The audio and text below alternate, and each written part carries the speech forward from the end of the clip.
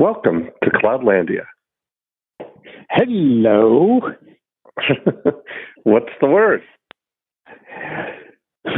I want to talk a little bit about time. I'd like to talk about time, so I'm all ears. Yeah, I've just been struck by something because, we're just about, 6 months or 6 months and a few weeks since we started. I was just going to say that, actually. That was my lead-in topic. We just passed 6 months. Yeah. Why do we even have these phone calls if we're thinking the same thing? We can just do the neural mashup and let AI figure it out, right? That's funny. Yeah. But one of the things I've noticed is that time has sort of slowed down. It's actually, there's a slowing down.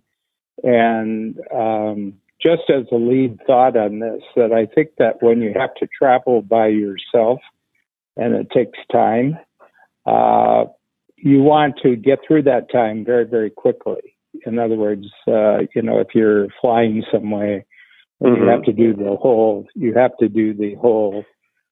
routine. Real time. You've got to move your physical body. Ready.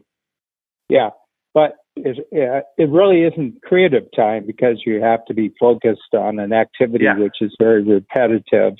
And in part of your mind, it's kind of an unpleasant, it's a sacrifice that you're having to make. And I think we try to get through sacrifices really fast. And so we speed up time to get to the important part of why we're traveling in the first place. It's a meeting that's ahead in the future, and we want to get there as fast as possible. And we want to minimize. We kind of want to minimize our consciousness so we can get to that. But with the Zoom, you're doing what you're doing and you're enjoying it. And then you look at your watch and you say, oh, in 2 minutes, I've got a Zoom call. Yeah. And I used my last two Jackson time periods before I actually dialed on to get on this call to get about 3 or 4 important things done. And so that was very, very useful time. And now here we are. Well, you hit on a secret of this. Florida. You were. Yeah, I was. I was in Toronto, but now we're here. Yeah, we're here. We're in Cloudlandia together. Yeah. Yes. You're saying that, and you really, I don't know how long, as long as I've known you, you've been using your car service as a time travel device, because that's the only thing you had to worry about was getting in the car at a certain time, and you have that other time back, the time in between, how long it takes to get to wherever you're going. That must be an 30 years. Bennington? I would say most of my travel for 30 years has been having a driver, a limousine driver to actually do that. And either that or I usually read. I usually read. When I'm doing that. And novels are really good because it's a story. So you're picking up the story when you get in the car, and then you move along the story. And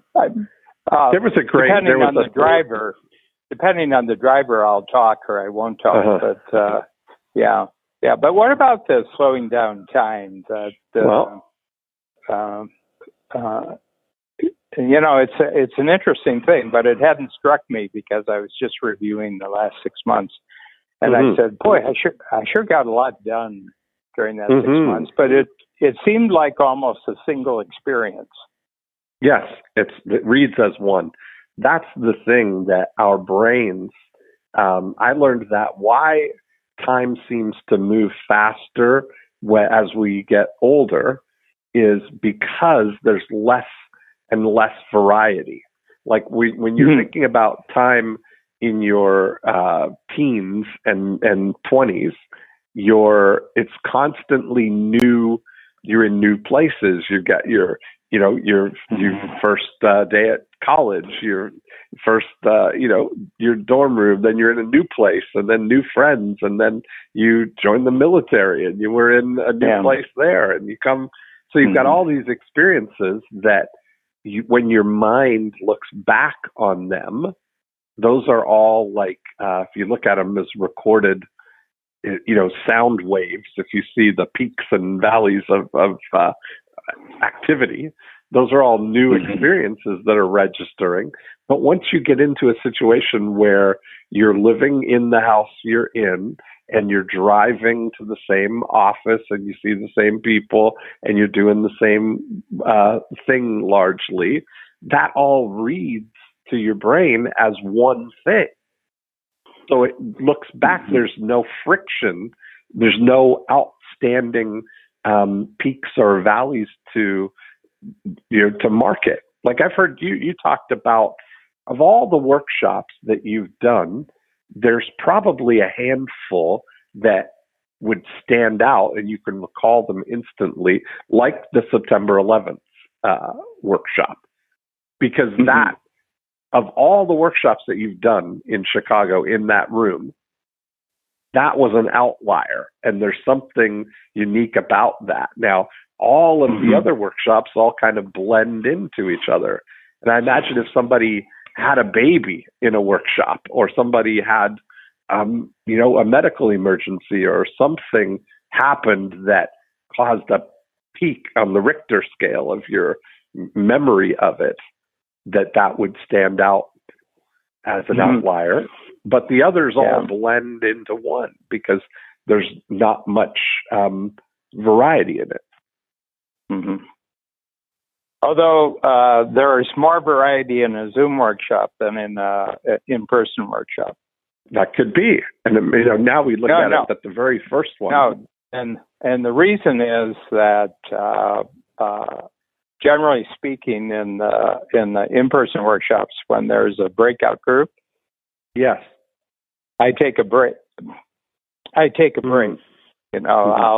go and talk to the team, or I'll do something. Yeah. But in every Zoom workshop since the very first in March, and those were short 2-hour mini workshops, I've been in every single breakout group. I haven't missed a single breakout group.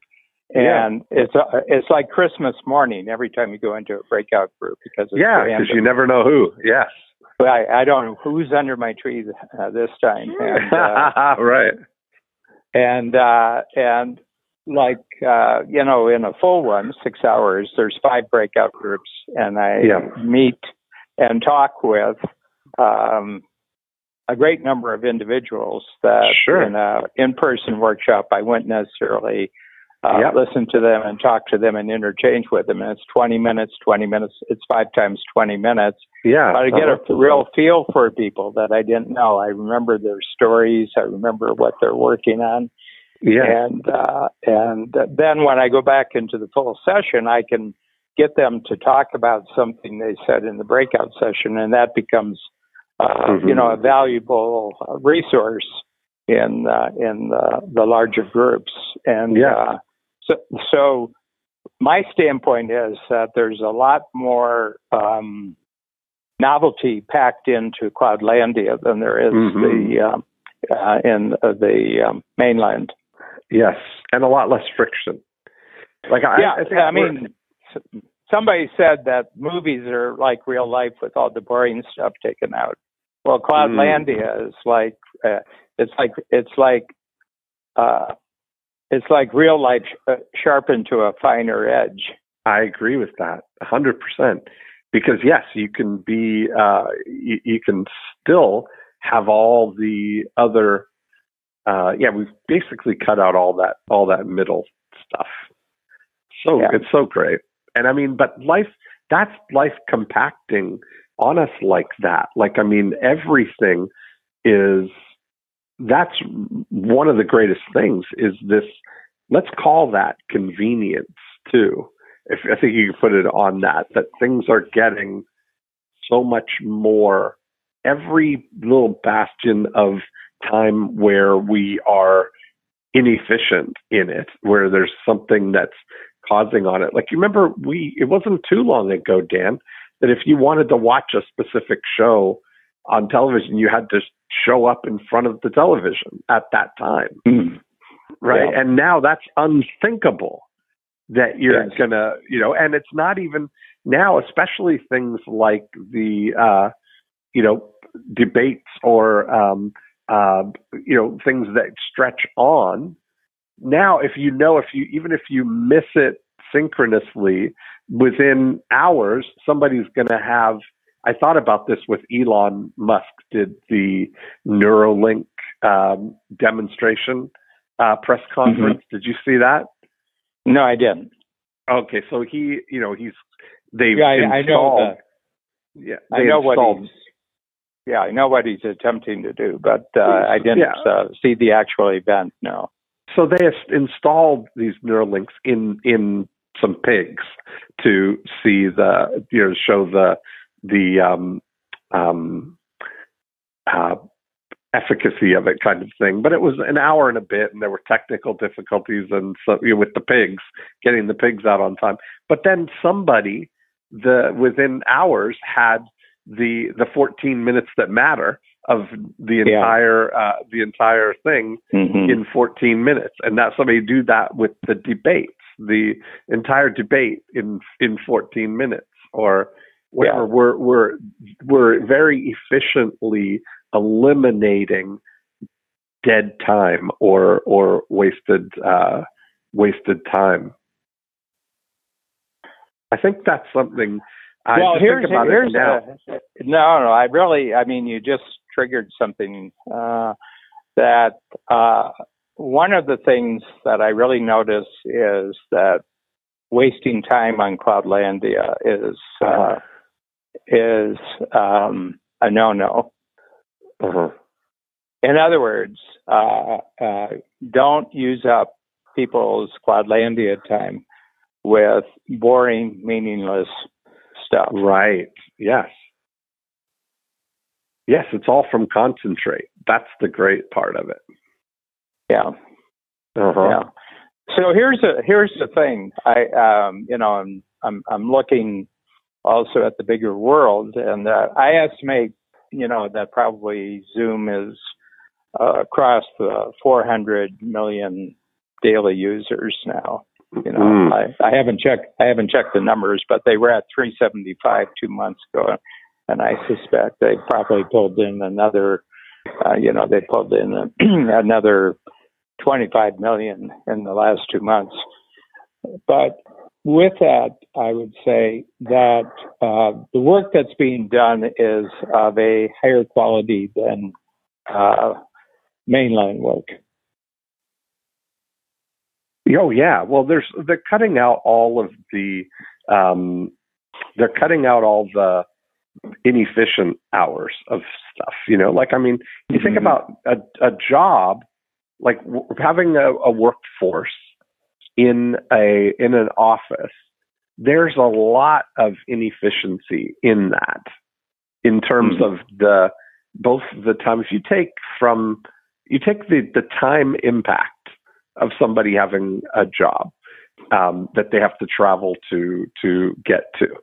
So let's say they're traveling 30 minutes commute to work. That the impact of that, they've got to get up, early enough to shower and prepare themselves and have breakfast or work out or do whatever they need to do to then start the commute to get to work. And then there's the onboarding or on-ramping kind of time of, seeing everybody and getting coffee and, checking their mail and getting settled. And then there's a period of time where they're actually doing the work that they do. And then it's lunchtime.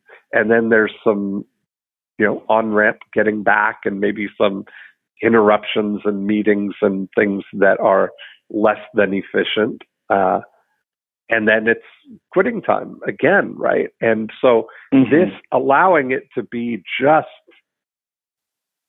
starting right at the time is pretty. There's a lot to it.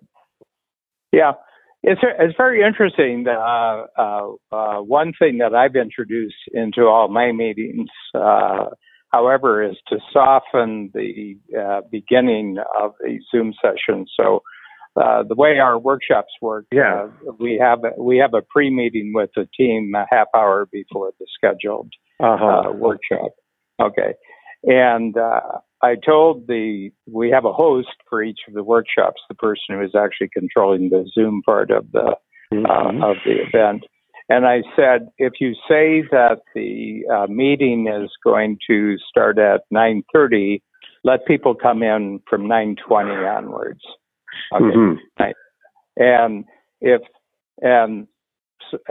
so that you can chat with people because you don't see them these days. You don't actually interact with them in the cafe. Well, I actually love that about Gino Wickman's idea of the meetings like that. If they start at 10 a.m., that the actual meeting, the first 10 minutes is open kind of chatting and things like that, but it starts precisely at 10:10 and it ends at exactly 11 a.m. Yeah. So we just do it the opposite. Yeah, exactly. Yeah, we just do the opposite. We have 10 minutes of chat time before, but then the meeting actually starts at the appointed time. So we're doing more or less the same thing. It's just I just noticed in the office that when we do these type of meetings, either in Chicago or Toronto, which are my main two sites, is that in the cafe, the meetings will be in the cafe, and people will show up 15 minutes early, 10 minutes early. I always do. And so why not just hang out and just chat and then there's this. It's not this abrupt. It's not like the start of an Olympic sprint or something. And the same thing I do with the clients. So we get our business if we start promptly at 9:30. The actual getting ready for the workshop, we're usually finished by 10 minutes to the hour. And I said, are there any clients in the what do they call it? The waiting room, right? I don't know. Exactly. I think so. The waiting room. Yep. The waiting room. I said, bring them in. Let them come in. I said, they showed up early.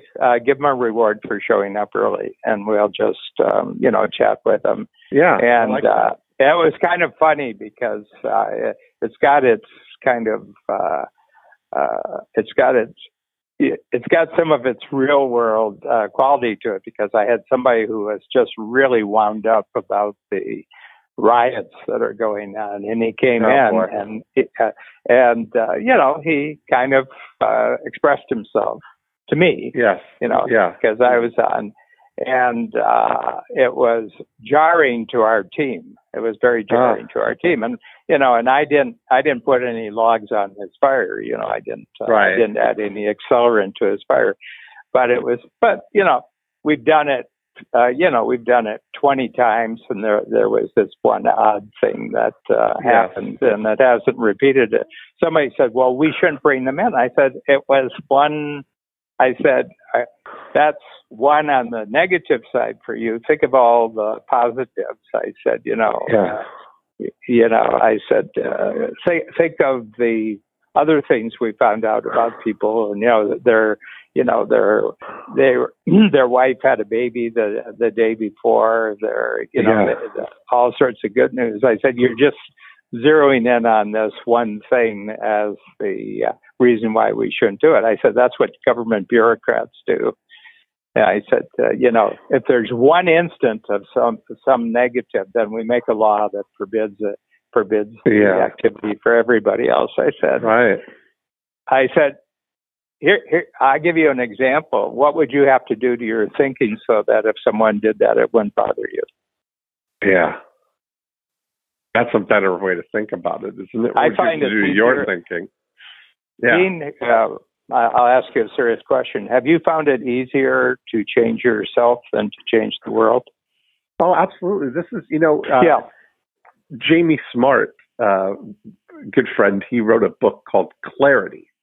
And it's one of those books that is, absolutely, you read it and you get the insight. And it's, I guess you could sum it up by saying that 100% of our emotional state and our experience that we have is 100% created from the inside out, not from the outside in. And that's that's really, it's fascinating when you can kind of detach yourself from it and you realize that I'm creating this state that I'm in because I take the data or the input and I run it through my special effects department, which turn it into this emotional state. And I'm in complete control of the studio. I can turn it into whatever I want. Yeah. Yeah, whether you admit it or not. Right. The whole point is that you can be, if you choose to be, you can be 100% responsible for your emotional reactions. I'll tell you a perfect. It's a skill. It's a skill to be. Yeah.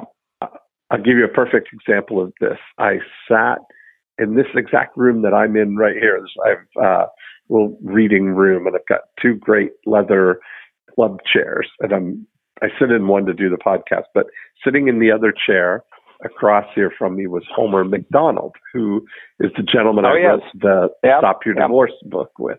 Yeah. And Homer, we recorded an audio program, and I was going to play the advocate of the person who's being left, and I was going to, get Homer's answers for things. And in the first 6 minutes of this program, he completely dismantled it. So I was saying how, that imagine that, my wife said she doesn't love me anymore. She wants to get a divorce. And he says, well, how are you feeling about that?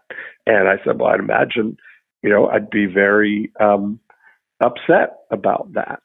And I would be, I want to do everything I can to get her back. He said, okay, well, imagine that I'm saying to you right now, I guarantee you we're going to get her back. And within 30 days, she's going to be back and in a loving relationship with you. And she's going to be sort of better than it ever was.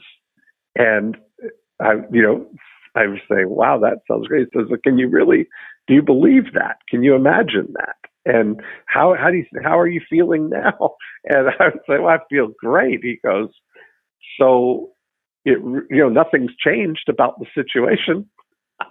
It's just the way that you think about it. And now you're feeling great. So you can feel great. Yeah. That's how you think about it. And I thought, man, I fell for that hook, line, and sinker, or whatever they say. And you just realize he just hammered that home that, nothing's changed and you feel great. So it's here's the thing, though. The question, the proposition that he offered you to think about a month from now and everything's great and everything's back. When you're in the emotion you can't do that type of thinking for yourself generally. But you can under guidance, I guess. Yeah. You can under guidance, and that's really why we're so useful to each other, because the one not feeling the emotion can think more clearly. The one who is not in the situation themselves can bring other dimensions into the conversation more than the person who's fixated. Well, I'll give you an example, and it happened politically. It happened over the last 2 days, that both parties in the election going towards November had a clear agenda of what all the discussion points were going to be, the argument points, the debating points, and what the commercials were going to be about, and everything like that. And then a Supreme Court justice dies on Friday. Mm-hmm. And everything changed. Everything changed within about 30 seconds. Yeah. Everything changed because the election is really about whether the person who's president and, the Senate and, the Congress are going to stay the way they are right now, or whether, there's going to be a fundamental change. But the furthest future that they really could see was November 4th, the election being on November 3rd. So it was all about November 4th. But Supreme Court justices go for 30 years. And and so all of a sudden, the issues at stake weren't November 4th. They were the next 30 years. So nobody was thinking 30 years. Nobody was thinking 30. The entire context. So what you'll see going forward, nobody's going to be talking about whether the pandemic was handled really right or wrong, or what the Russians are doing or what the Chinese are doing. It's about who's going to fill that Supreme Court position, because it's the greatest job in the world, because once you have it, you can have it for as long as you want it, and there's only it's not an abundant position. There's a limited number of justices. Yeah. And they affect everything. They affect everything and everything. But I was just amazed at because I checked the news sites on the internet, and all talk of everything they'd been talking to on Friday morning was completely changed by Saturday morning. Yeah, same thing. Yeah, that's amazing. Same thing. Yeah, and it's an interesting. There now the debate then comes to how they were pressuring Obama when there was 11 months left in his term when the last vacancy came, and they were pressuring to say, well, really, that's got to be left for the incoming president's job. And now it's funny that there's less than a couple of months left, or 4 months, I guess, and they're going to rush to try and get it filled here. It's funny how all the perspective changes, Yeah. The only thing about that, if the other party was in charge, they'd do the same thing. Exactly. That's what I mean. That's the whole thing. So that was the point of it, is that no matter what, you're going to argue whatever is on your side. Yeah. You can be idealistic, except if you have a deadline. Mm-hmm. I think you're onto something, though, about this time. Because I've learned there's something that where you can now literally get just what you need exactly when you need it in almost every situation now. Like only what you need. No inefficiencies of that. There's I think I shared with you last time that I'm noticing now that what we're getting to is in a marketplace type of environment where everything is on tap. It's like the unlimited who's of whatever you need on just when you need it.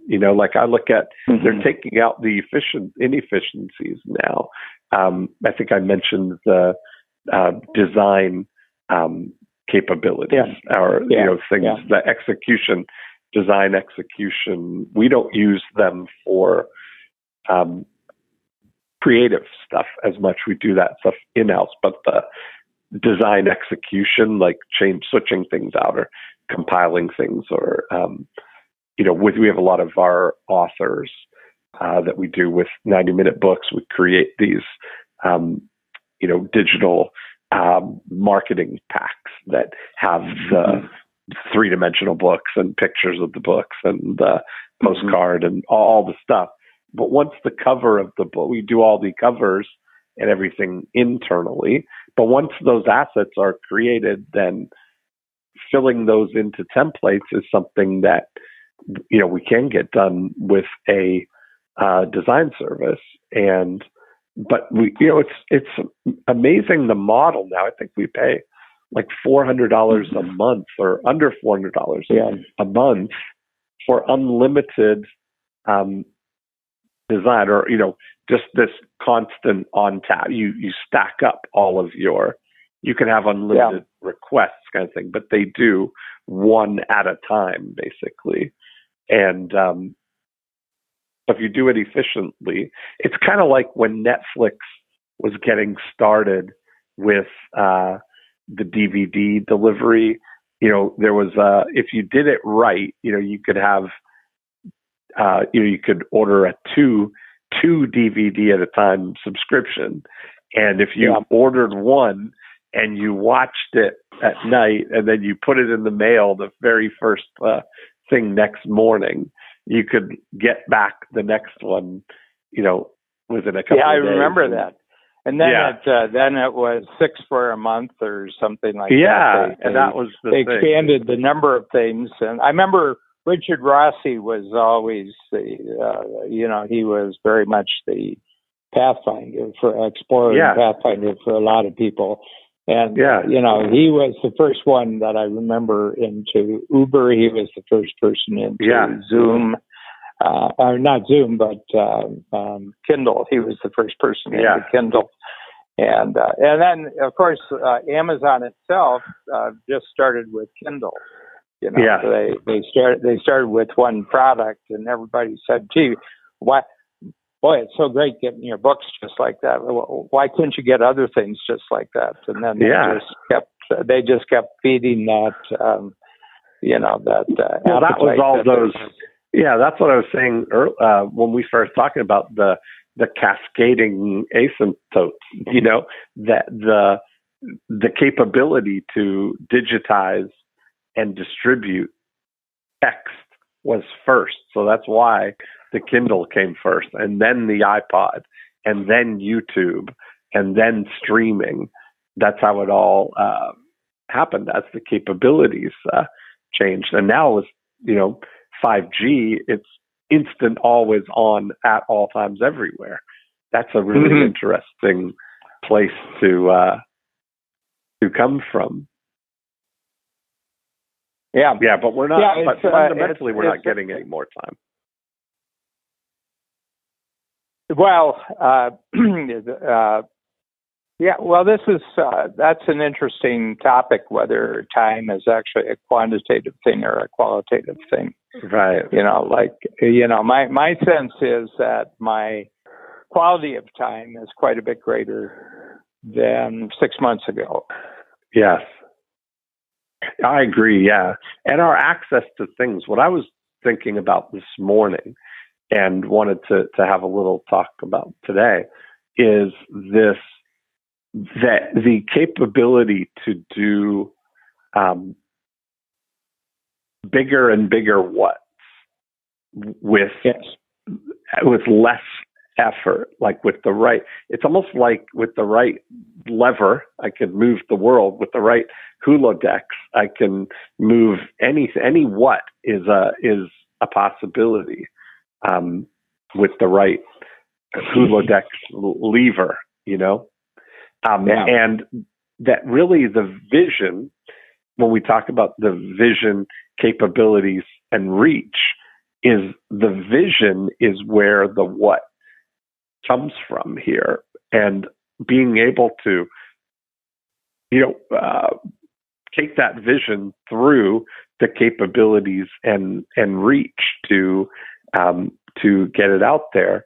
That's really where I'm most excited to be a quick start, and most excited to be thinking that way.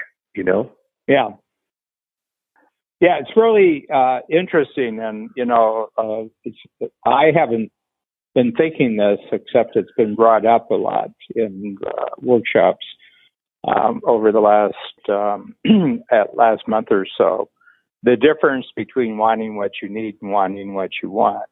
And I think that that's actually a divider of how you experience time. I think that wanting what you need is always a little bit of a nervous game. And part of the reason is you're comparing yourself against other people. Yeah. My sense is the world of need is a comparison. It's a competitive world, and you have the constant feeling that you're falling behind or you're being left out and everything. Wanting what you want is completely generated from the inside. You get an idea of creating something that doesn't exist yet. And, yes. And since it doesn't exist yet, there are no hows to actually get there. Okay. Right. And what it does is switches your mind to who's. Okay. Yes. And you're saying, I wonder if I talk to so-and-so and kind of talk to them about what they're doing. Maybe they could add something, tell me about some of the hows that could actually happen, because quite frankly, I don't actually know how to get there. I don't really know how to get there, so, and I think and my sense is wanting what you want naturally favors having who's do it. Wanting what you need naturally favors that it's your howing that's going to. See, I like this approach. Is that this is what I think, that when we're seeking capabilities, like the what's possible. When you're exposing yourself to things that are capabilities that people have, that can spur the creativity. Like, there's so much right now that is available and possible, that if you had the right vision for it, that there's never-ending possibility. I just discovered I'd heard this before, but that seeking is a core emotion. Have you ever heard that about? I can certainly relate to that thought. And it's a dopamine creator. That sense of elation and enthusiasm and excitement as you're seeking, and your mind is like on fire with possibilities when you're exposed to new things. That is that's how I live a lot of my life. I think that, and then you realize that actually now, when where the energy drop of that is when you run into that wall of, I don't know how to do this now, and that to keep that energy by seeking and looking for these capabilities, Yeah. So you're applying all those capabilities all those capabilities out there are meaningless if you don't have a project. Yes. Yeah.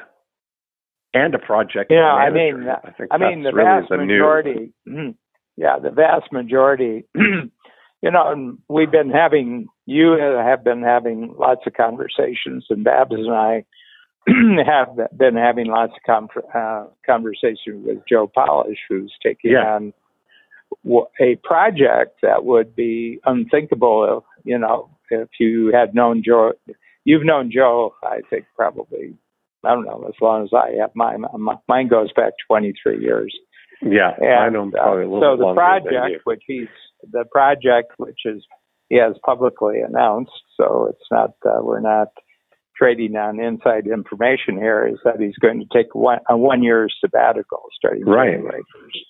Next thing. And the thing that I find really interesting is that he's talking to other people who are super busy, and their response to Joe, as he's reported them to us, is that they say, I wouldn't even know I wouldn't even know how to think about what you're just telling me. In other words, you're going to and you're going to cut off all, your normal activities, and and you're, to a certain extent, it's going to mean like a digital diet.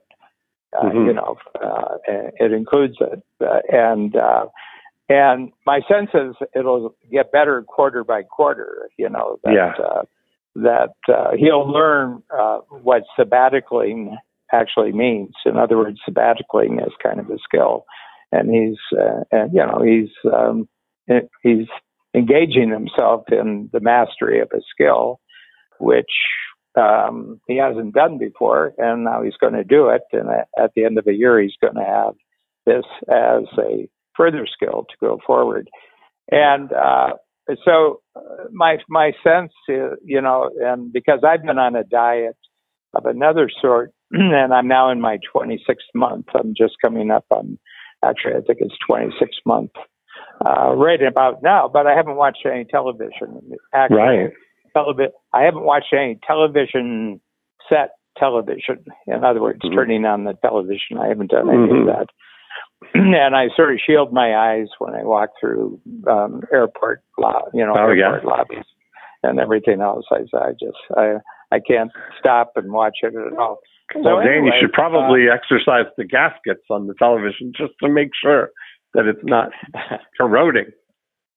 Yeah, somebody should. So, well, I have to tell you, the set we have actually requires about 4 things to get what you want, and I don't remember what the 4 things are. So there we go.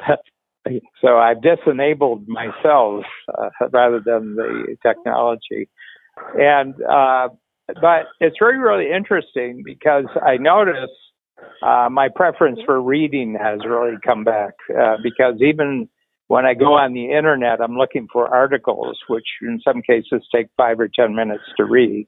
Yeah. And so I'm not watching television like reporting. I'm going after, sort of 2 or 3 page essays, 2 or 3 page articles on something. And usually I can tell within the first 2 or 3 paragraphs whether it's worth finishing. Right. Worth the squeeze. Yeah. Was all the value in the headline, and there's no value. There's no value in the actual text. But the interesting thing is that I find myself kind of unfazed by what a lot of people are reporting to me. They're noticing about the pandemic. They're noticing, about television and everything like that.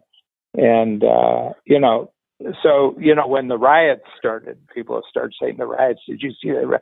And I said, riots. So I went to Wikipedia and I went to Google and the history of great riots, periods of great riots. And I started reading the history of riots. And actually, I lived through the end of the 60s and early 70s when there were massive riots in the United States, starting 68 with the 68 there was Robert Kennedy was Martin Luther King was assassinated, and then there was the big riots in Chicago, the Democratic National Convention, and then it was going forward. And I said, what I'm being told doesn't, it's kind of, I've already seen that. And then I said, well, have there been other periods of great riots? And then I went back in the 1880s and 1890s, just way bigger riots than we're having here, and the biggest riot in the history of the United States was the New York riot opposing the draft into the Union Army during the oh, really? Wow. Civil War. Yes, 300 or 400 people were killed in New York City. It was a New York City riot. And massive blocks were burned down. Massive blocks are burned down. And you're talking about, a riot that big against a much smaller population. And so it was a really big deal. So I came away and I said, That's what we're going to say. I've got a historical context for riots that I have, and it ebbs and flows. And, it has a lot to do with the introduction of new technology into society.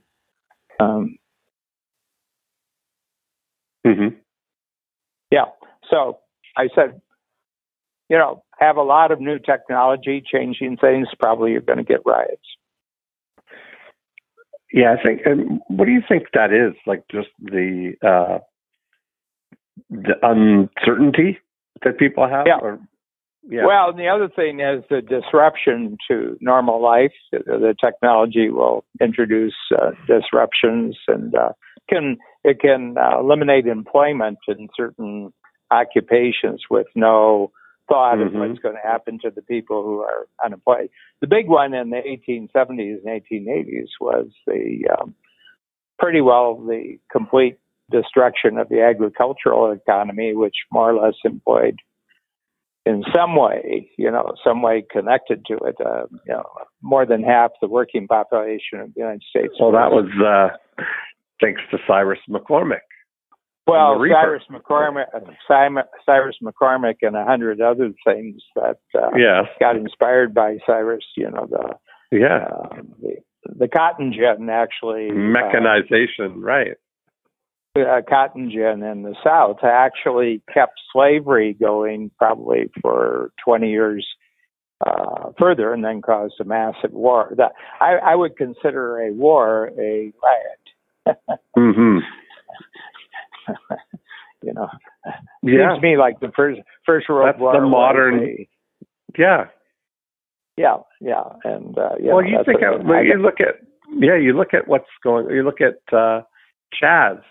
That was really had all the markings of war in a way, right? The taking of territory and fortressing, and They had the skills of taking. They didn't have the skills of governing. Right, exactly. The skills of that requires a different kind of training. Actually, the skills of governing require a added skill level beyond taking. Taking's. Every time I think about things like that, it always, I always think about that Milton Friedman on Phil Donahue saying to Phil Donahue, that was great. Where do you propose to find these angels to come down and organize society without regard to self-interest? I don't even trust you to do that, Phil. Which was just so beautiful. I don't even trust you to do that. I mean, oh, man. Yeah. And, his feet not even reaching the floor. He's a little guy. Anyway, that's straight from the Federalist Papers. James Madison said, ideally we would like, society to be run by virtuous people, but who have other people's interests at heart. He says, ideally we do that, but if we had that, we probably wouldn't need the government because things would just get taken care of. And so our research kind of indicates that these virtuous people who think about others aren't in large supply, but ambitious people who think about their own self-interests are in very large supply. So why don't we build the government on making the ambition of individuals actually create something that creates good for everybody? That's the trick here. That's the trick here that we have to create. We have to channel individual ambition into activities which actually benefit way more than them. But I think the difference now that what we have is there are virtually no filters between or bafflers of ambition and somebody's desire to get ahead. That it's much easier to tap into a meritocracy in a way where you can, I just realized I was having this conversation with Philip the other day that I mentioned to you, we've been, teaching him how to set up an eBay business what I realized, he's made the first sales on there, and I realized that he's got the key to self-sufficiency right now there. Yeah. Anything he could possibly want. I actually shot a video for his 22-year-old self while he was there. And, because it's all about the video games and only doing what he has to do right now, And I made the video with him there for his 22-year-old self, and I showed him there. And I said, wherever you are right now, whatever you have, look around you. It's 100% because of the decisions that this guy right here made for you today. And and that whole thing, I said to Philip, I just try and get him excited that we're actually going to read "Wanting What You Want" as part of this thing, because I've been going through the four habits of showing up on time, do what you say you're going to do, finish what you start, say please and thank you as 80% of the keys to life. And now couple that with control of your own umbilical cord, that you don't need to run around looking for somewhere to plug it in. You can plug it into Cloudland. Your head. You can plug it into your head. Yes, exactly. And so you look at it that the opportunities for anybody with ambition and a cell phone, there's so much opportunity to tap into the ability to trade your time or your skills or your abilities or your goods and services. Yeah. The interesting thing is the meritocracy. This became a big deal. I think it was after the Second World War, especially, that we're going to bring meritocracy rather than being born into the right family. It's a break with the past, in the sense that all the empires that were basically a matter of family. That if you were born into certain families, whoever the key person was in society, then their children would be born to inherit the key person role, and then there were all the people who benefit from the key role, the aristocracy, and it was generally a pushback and say, we've tried this whole, depending on birth of most important people to sort of determine the future of our society. We're going to make it open to anybody. But the truth of it is that meritocracy itself only favors certain types of skills. Okay. And one of the big skills is the skill of taking an SAT test and getting into the right university. It favors those skills. Okay. It favors those skills. And so much so that the people who were the educators started to make sure that their children were at the head of the line for the SAT test. So what we've been dominated more and more with is an educator-based meritocracy. And they always said that if you got a college education, no matter how much you paid for it, it would amortize itself in income over the course of your lifetime. But that got broken. That got broken sort of in the as a result of the Great Recession, 08, 09.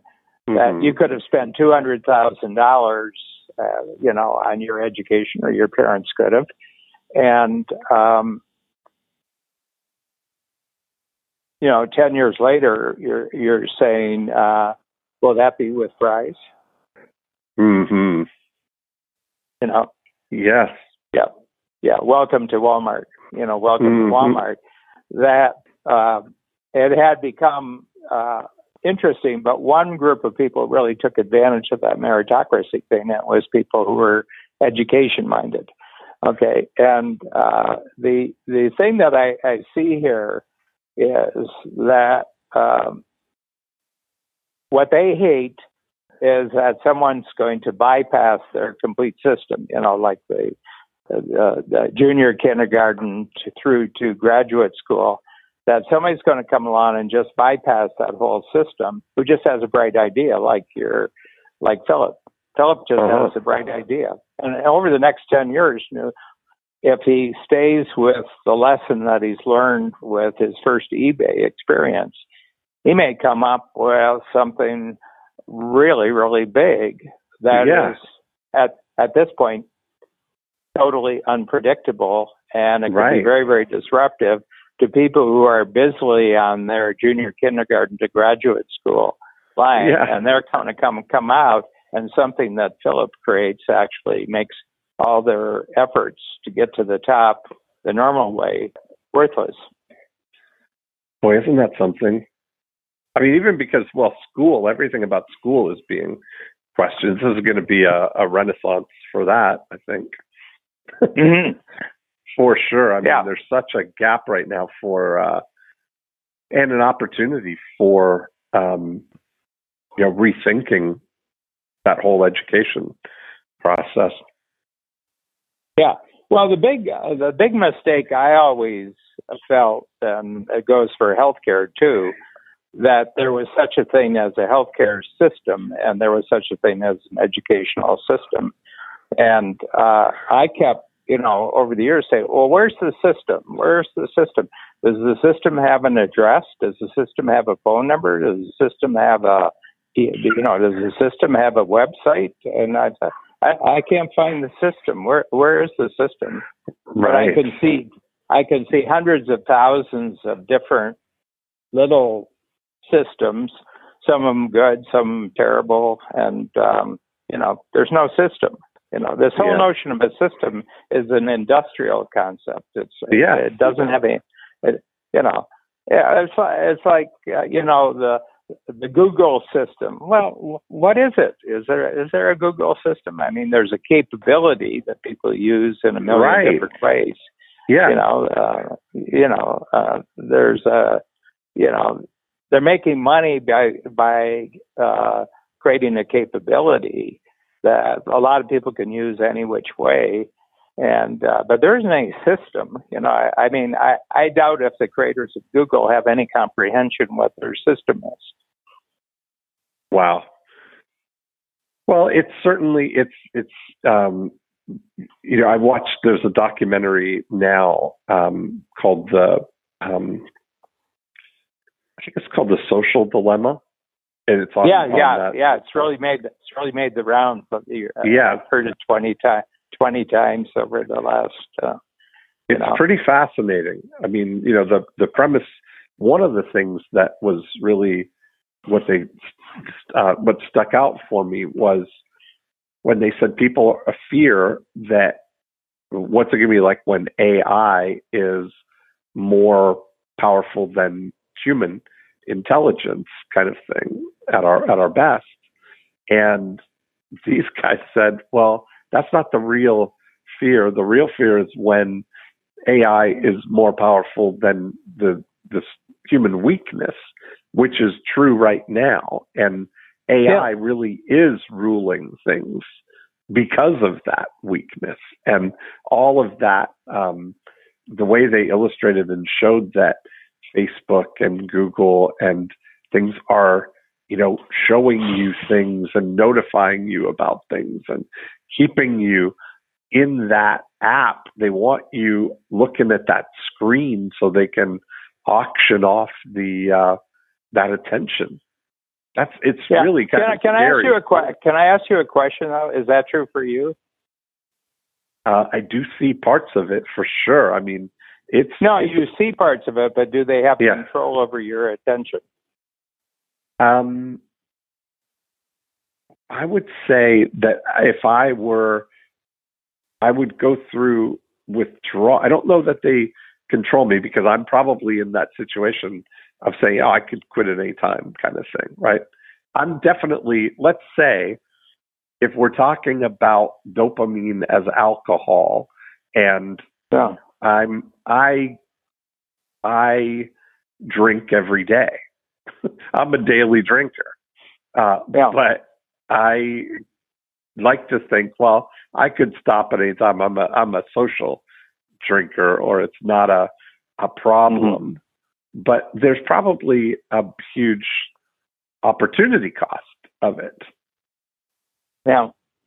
And so, yeah, I definitely notice those. I'm definitely in the grips of automatic behavior, which includes never being more than arm's length from my phone, or, there's a lot of time that I'm on there, but I kind of, justify it in a way, put a dignified wrapper on it of, well, that's how I make I get my best ideas, by being on the forefront. How else do you think I know about Kylie Jenner and Lil Nas X? And those stimulate the bigger thoughts of how that applies. So I like to think of myself as in it, but not of it, Well, here's the thing,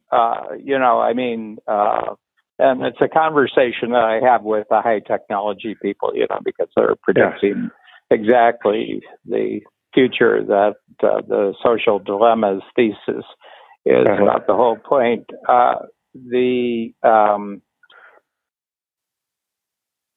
And it's a thought for, the next welcome to Cloudlandia. I think all the, big data, all artificial intelligence is really, really fast computation. It's just really fast computation. Okay. And it only has as a diet the data of things that have already happened. Yes. It has no predictive power whatsoever. Okay. If you choose, for example, I doubt I've been conversing with you for a decade, or, in a very steady way. And I doubt if all the new ideas that you've had in your use of input from, let's say, Cloudlandia, were any of them were predictable. I don't think any of them were predictable. No, but the behaviors they're not getting, part of it is not about predicting what the outcome's going to happen. But I think if an AI were observing us and our data usage and our geo positioning, that it would be very predictable to think that next Sunday at 11 a.m., I'm going to be sitting at 103 degrees north, .32.76, whatever the meets and bounds are for where I am. And you're going to be sitting where you are, and we're going to be connected on UberConference. That would be predictive. But they haven't at all interfered with our conversation or tried to not at all during our conversation. So here, this is just for thinking. The other thing is there isn't one AI system. There's going to be millions, and they're all going to be competing with each other. Yeah, they're all going to be. These are nervous. Whoever these AI systems are, they're very nervous systems. They're feeling very, very threatened because some other AI system is going to take away their attention thing. So what I'm saying there is that there's no human mastermind behind any of this. Oh, right. That's exactly. Yes, I agree with you 100%. Capabilities. If you want to see somebody imprisoned and feeling totally captured by the future, it's whoever is the highest person in one of these AI firms.